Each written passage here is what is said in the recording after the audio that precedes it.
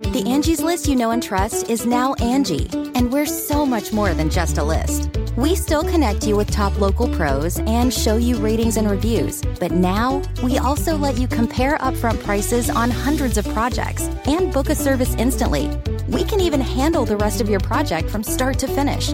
So remember, Angie's List is now Angie, and we're here to get your job done right. Get started at Angie.com. That's ANGI, or download the app today.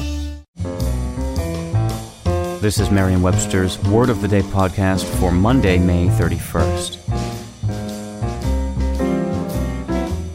Brought to you by the new Merriam-Webster's Advanced Learners English Dictionary, designed for students and teachers of English as a second language. Learn more at learnersdictionary.com. The word of the day for May 31st is Callithump, spelled Callithump.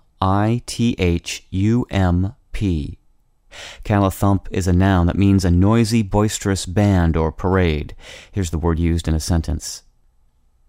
Energized with cookies, cake, ice cream, fruit punch, and other sugary treats, the children erupted into a Callithump, blowing noisemakers and banging pails.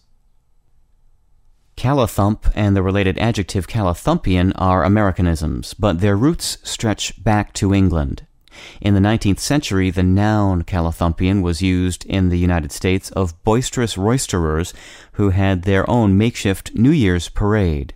Their band instruments consisted of crude noisemakers such as pots, tin horns, and cowbells.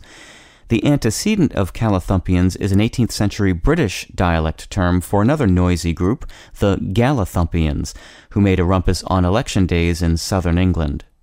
Today, the words Callithump and callithumpian see occasional use, especially in the names of specific bands and parades. The Callithumpian bands and parades of today are more organized than those of the past, but they retain an association with noise and boisterous fun. I'm Peter Sokolowski. Thanks for listening. Visit the all-new learnersdictionary.com, the ultimate online home for teachers and learners of English. A free online dictionary, audio pronunciations, custom study lists, and interactive exercises are available now at learnersdictionary.com.